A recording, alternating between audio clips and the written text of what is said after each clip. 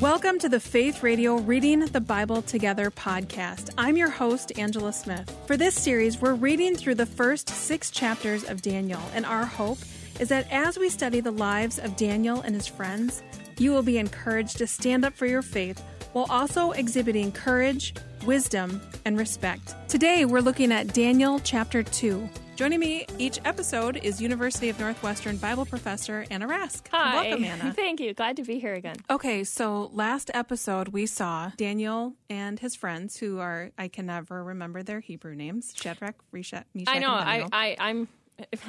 Those are the names I remember learning as a kid too. So I'm like, Mishael, and I struggle with the Hebrew names. Yeah. So we saw them taken from Judah into Babylon, and they've gone through a re-education process. And so then where do we find them in chapter 2? Yeah, scholars question this a little bit. I get the sense he's probably recently graduated out of that three-year process. And so we'll hear the 4 of them regarded as wise men. They've been trained in all the arts and literature of the time and the religious divination practices as well. Right. And so if you did not hear the episode for chapter 1, go back and listen. It was so interesting that whole education process. Yeah. That was amazing. It's kind of brainwashing, if we're honest. It's a very, this is what they want them to know. Yeah. So are there things that you think that we should know as we go into chapter 2? Yeah, if I can set the stage a little bit of how this chapter begins, we're going to see the level of pressure to conform increase and where it actually is a threat upon these men's lives. So Nebuchadnezzar has a dream, and we know that he's very troubled by it, and he seems to regard this dream as an omen from the gods, that some god is trying to communicate to him, and he wants to know what it means, and he's troubled by the content of it. So he's calling all of probably the people that fall under the category of wise men. He calls his magicians, his enchanters, his sorcerers to interpret the dream. But he breaks what is the traditional protocol by not even telling them what the dream was about. And that was not what they learned in school. They have to know what the dream is about in order to interpret the meaning of the dream. And he wants them to do both, and that was not done. That's a big ask. Yeah. It's like, I got a dream. I want you to interpret it, but I'm not going to tell you what it is. Yeah, you tell me what I dreamt and then what it means. Yeah, that's, for them, a seemingly impossible task. And then he adds, by the way, if you can't do it, I'll kill you. So it's like, hold on, we didn't prepare for this. We did not train for this. And no. It's almost like a test. It's almost like I think he's testing their truthfulness. You could probably pretty easily lie and be like, yes, this is what your dream means, O king.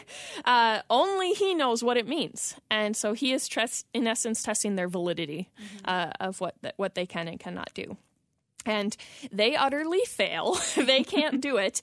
And so he pushes forth to say, okay, I'm putting you guys to death. And we learn that Daniel and his friends are included amongst that group that is slated to be put to death. And so clearly they had been trained in some form of divination, and dreams and vision were common means of divination in the ancient Near East. And you could try to solicit having a dream by going through a bunch of rituals and rites, but Nebuchadnezzar's dream seemingly was unsolicited. He just fell asleep and he had the dream. I do want to mention that dreams and their interpretation is one mode of divine revelation and divination that was accepted both by Babylon and by Israel. There's a lot of divination practices that Babylon practiced that Israel was strictly not allowed to do. And things like astrology, necromancy, and the grossest one, but it's actually the most important one, I mentioned briefly last time, it's called expistasy. And literally they would cut open animals, and they would examine their livers and intestines. And all other forms of divination had to be confirmed by that form of divination.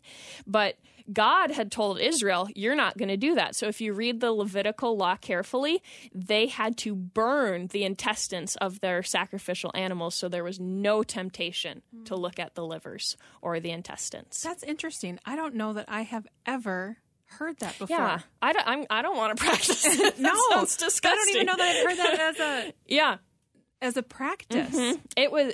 It was the most important one. All other divination had to be confirmed by that, and Israel wasn't allowed to do it. Mm-hmm. The only things that Israel was allowed to do was God would speak through dreams. He'd speak through his prophets. You're going to see so many times, at least in Daniel and other places.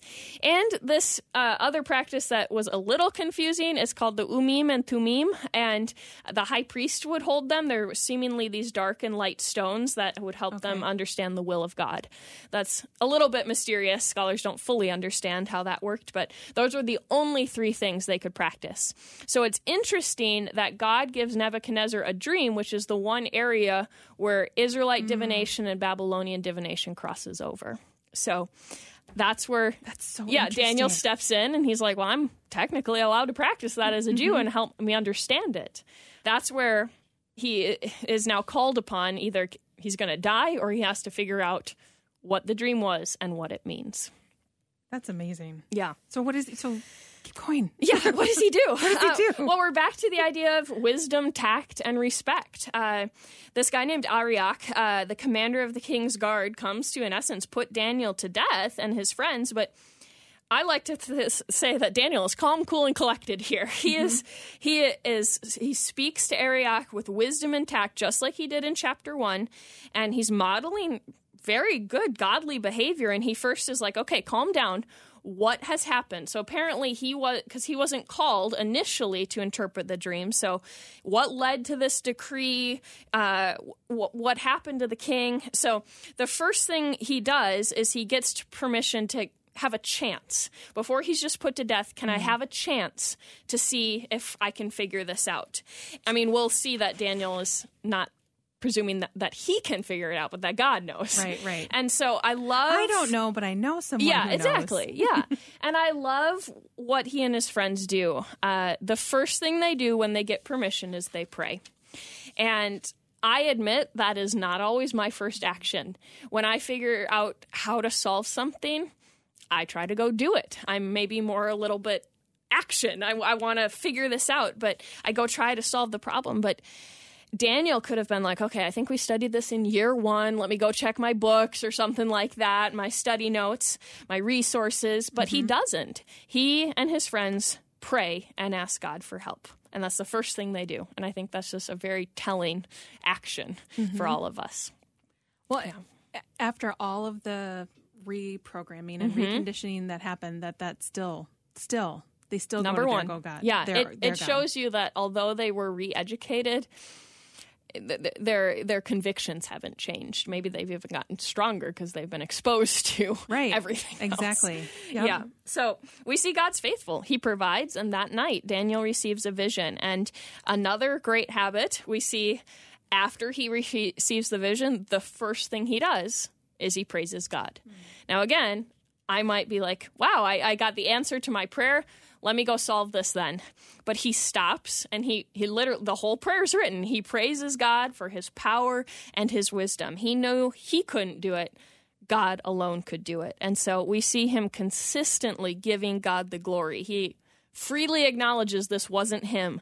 God let him know the dream and its interpretation.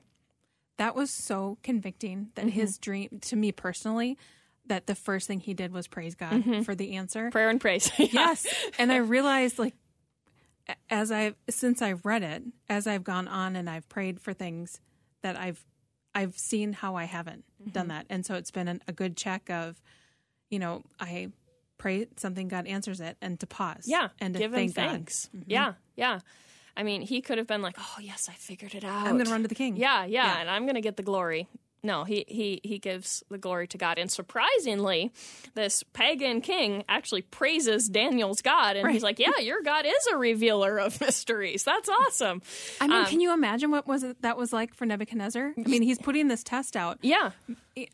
We don't know what's in his mind, but maybe thinking they're never going to be able to answer it. And then someone does. Yeah, yeah. And someone who That's scary. doesn't Someone who worship knows your your God. Yeah, yeah. And I mean, I don't think it was incredibly problematic that someone else with a different God told him the meaning of his dream, because he's a polytheist. He'd be like, okay, well, there's lots of gods. Mm-hmm. So we're going to see this transformation in Nebuchadnezzar, and he's not there yet. But I think it wasn't too hard for him to be like, oh, okay, another God was able to do this? All right. Mm-hmm. Yeah. See, we start to see a little inkling of the change. Mm-hmm. Yep. And so what I think is interesting is that in the book of Daniel, even though they're giving these Babylonian names, is that he almost always refers to himself as Daniel. Yeah. And I mentioned in episode 1, or the first chapter, that one's name was intricately connected to their identity. It also contained typically the name of their deity. And so Daniel gets this new name, Belteshazzar, that has to do with a reference probably to Bel, meaning Lord or Master, and a reference to Marduk, the Babylonian god. But I would have to believe that he likes to still include his Hebrew name, because that's who he is. That is his identity. It includes his God's name, and maybe it was a way to just retain that. We do see Belteshazzar occurring every so often in the book. We see that in chapter 4, Nebuchadnezzar calls Daniel by that name, and he says, like, oh, Belteshazzar, you have the spirit of the holy gods within you. And so that might be just still a message about where Nebuchadnezzar is at. He still believes that Daniel has this godly spirit, not necessarily for the God of the Jews, but he's like, I know Daniel's special. He's got some deities behind him or something. And then we also hear this Babylonian name mentioned in chapters 5 and 10. We don't know why these occur in these chapters, but it does remind you as you read later in the book, you're like, oh yeah, that was Daniel's name that he was given when he got here as a teenager. And now, especially in chapter 10, he's an old man, and he's still living in exile in a foreign court. Wow. And remains faithful. Yeah. That's what I think is amazing. Amazingly remains faithful in his old age. Yeah. Lord, let me be like that too, Lord, please. So as we're looking at this passage, I think we've touched on all of the study guide questions, but the last one is, how might this passage encourage you regarding any difficult circumstances you're facing? Does it help to know that God is in control of the future? So how would you... Yeah, and part of that question is actually related to the content of the dream, and we didn't really dive into the content, but the content had to do with these rising and falling empires, and that Nebuchadnezzar is not God. He's not going to rule forever. It's God's kingdom that rules forever. And so not only this control of God knows these coming and going human rulers, but he's, the revealer of mysteries. And that Daniel gives him credit for it. He gives him all the glory and praise. And I think that's just a great example. Not only how to react in certain situations, like the prayer and praise, but also knowing that God is in control of past, present, and future. And I believe Daniel chapter 2, especially in the dream, shows us God's got the future. He knows what's happening. I mean, Jesus says, don't worry about tomorrow. Tomorrow will worry about itself. So true. And we're going to see Daniel go through some difficult things. Yeah. And Shadrach, Meshach, and Abednego. Yeah, coming up. But but God is with them. Mm-hmm. Absolutely. Well, thank you so much for joining us for today's episode, looking at chapter 2 of Daniel. If you haven't already subscribed to the podcast, make sure you do that so you don't miss any episodes. Tomorrow, we will be talking about Daniel chapter 3. I hope you'll join us. The Reading the Bible Together podcast is a production of Faith Radio and Northwestern Media. Hosted, produced, and edited by Angela Smith. Special thanks to Professor Anna Rask. If you've enjoyed this podcast and want to hear more, consider financially supporting Faith Radio. Find more information at myfaithradio.com.